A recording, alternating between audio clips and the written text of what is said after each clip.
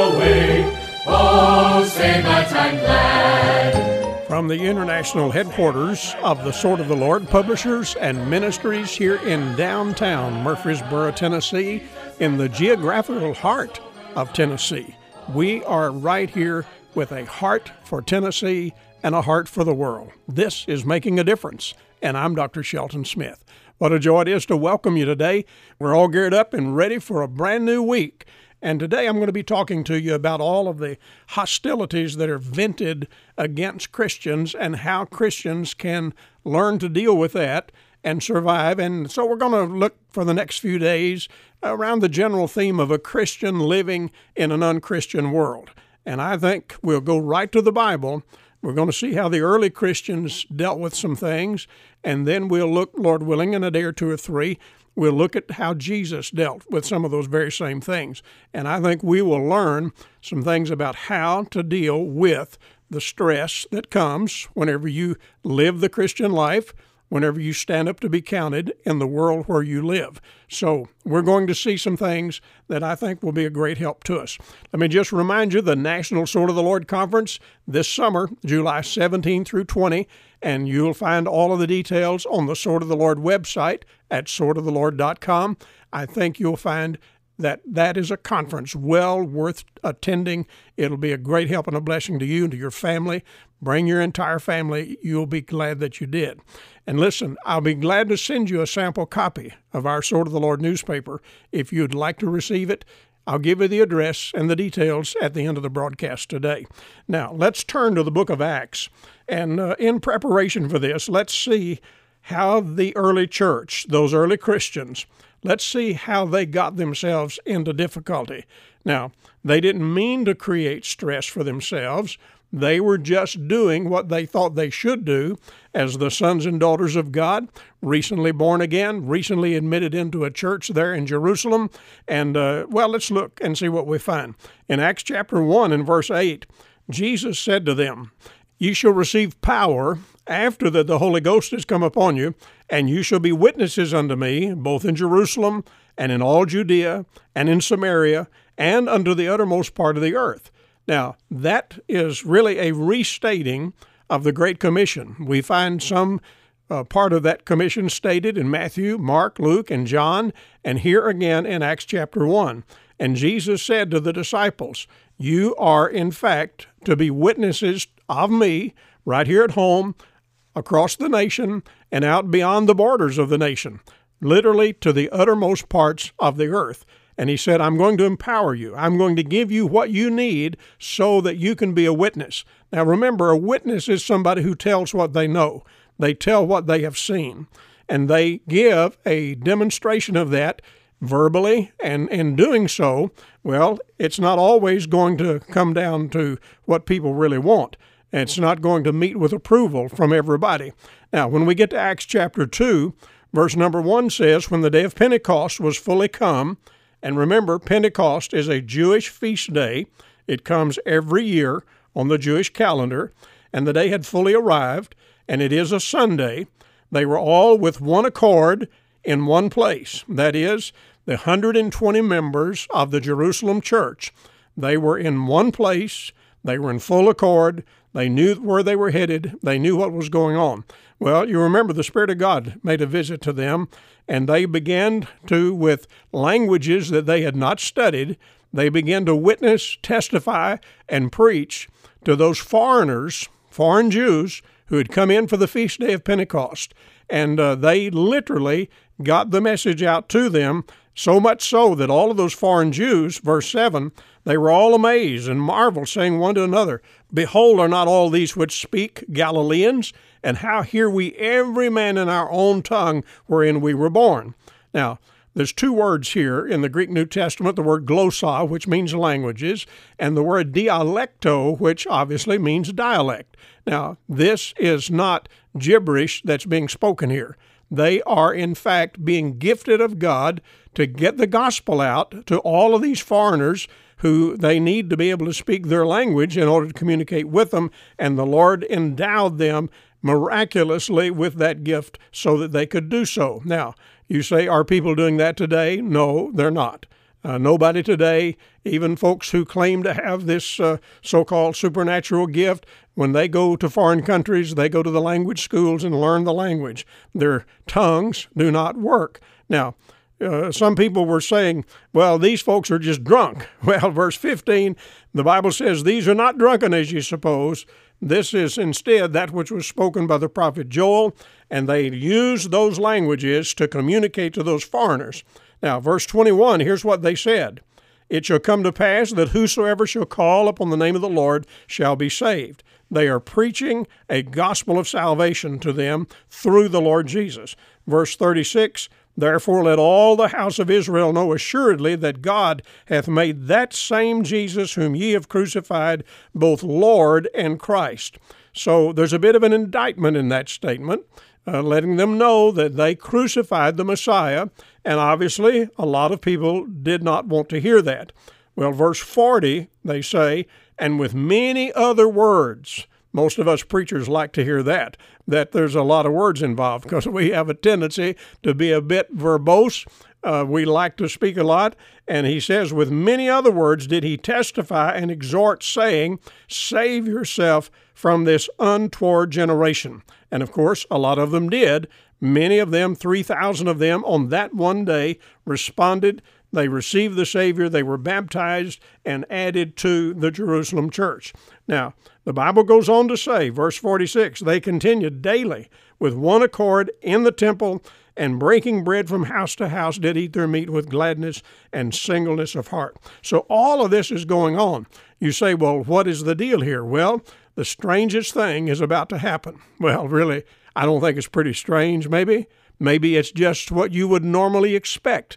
Whenever you interrupt people's routine, you really inject things to them, truth-wise, that they don't want to hear.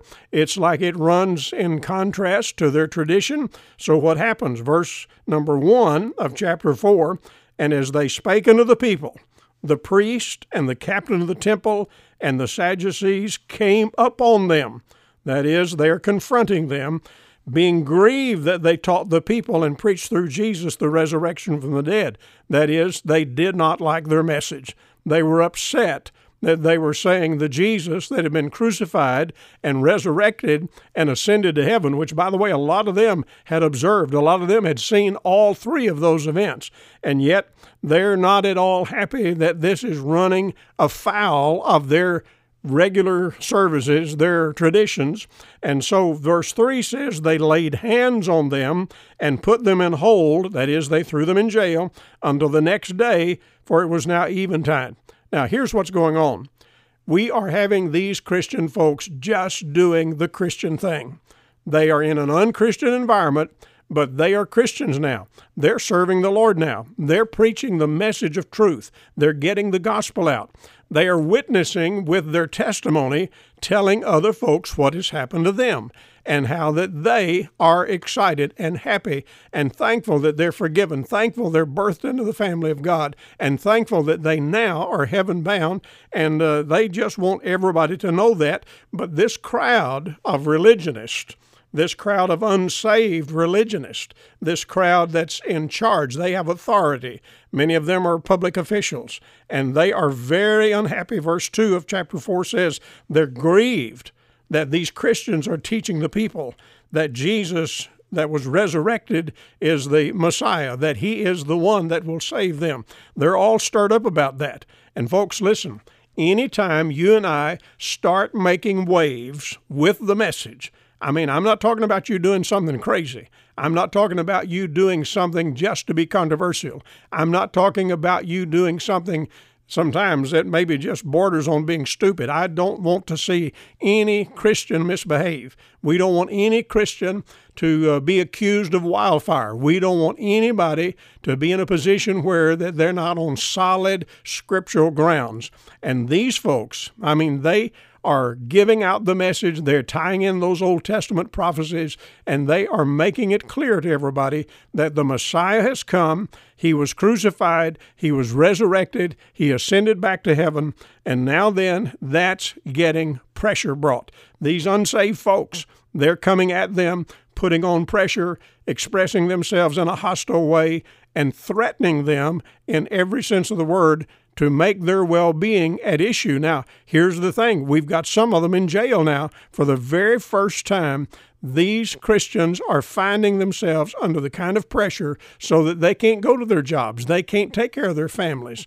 They cannot do the things that they normally would do, so their well-being is at stake. And here they are now incarcerated, and they're just kind of, on temporary arrest at this point till we can figure out how to deal with these guys is basically what we're looking at. In the meantime, there is just an enormous amount of response, even though we've got upheaval because of the hostile response from the leaders in the community and in the city. Now then, verse 4 of chapter 4 says that the men in Jerusalem, the men, 5,000 more of them come to the Savior. 5,000 more believe the message. Now, do you think that everybody's going to be happy about this? Well, if you drop down just a little bit further in that 4th chapter, the rulers, the elders, the scribes, Annas the high priest, Caiaphas, John and Alexander, as many as were of the kindred of the high priest, verse 6 says, were gathered together at Jerusalem, and when they had set them, talking about the leaders of the Jerusalem church, they set them in the midst, and they said, by what power or by what name have you done this? Now, what are they saying? What authority do you have? Who gave you the authority to put this message out? And they are really coming at them very, very strongly. And the result of that is, you drop down further in that chapter, verse 15 says, when they commanded them to go aside out of the council, they conferred among themselves. That is, they had a committee, and the committee is going to vote now. And so here's what they're saying, verse 16, what shall we do to these men?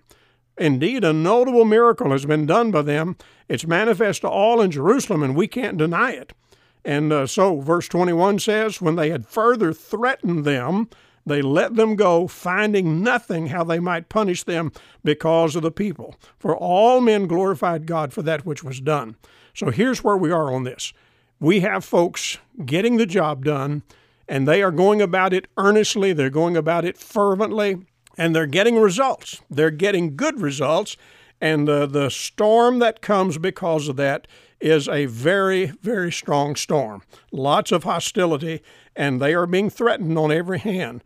And really, a lot of people are applauding, but you have these other folks who are saying, no, this is not right, and we're not going to let this go on. Now, let me just make very clear to you. Whenever you stand up to be counted, sometimes you're going to find yourself under pressure. And Lord willing, the next day or two here on the broadcast, we're going to see how these Christian people stayed by the stuff. They did exactly what they needed to do, and they kept doing it. They just would not relent. They would not quit. They would not quake. They just would not let go of the message that meant so much to them. And you and I may also have hostilities hurled at us. We may have our own difficulties. In fact, the Bible says, yea, and all that will live godly in Christ Jesus shall suffer persecution. So we can expect that, but we ought to be able to handle that. So let's don't let somebody's anger, somebody's hostility push us to stop. Let's don't let somebody intimidate us just because they don't like the message that we have to give. We'll look at some more of this tomorrow, and I trust it'll be a help and a blessing to you. Let's stay true in these troubled times and be a solid Christian in this unchristian world. Write me a note. Let me know that you hear the broadcast. I would be delighted to hear from you. Write to me, Dr. Shelton Smith, at P.O. Box 1099, Murfreesboro, Tennessee, 37133. The email address is radio@swordofthelord.com. Well, dear friends, till tomorrow, God bless you. Have a good rest of the day, and goodbye for now.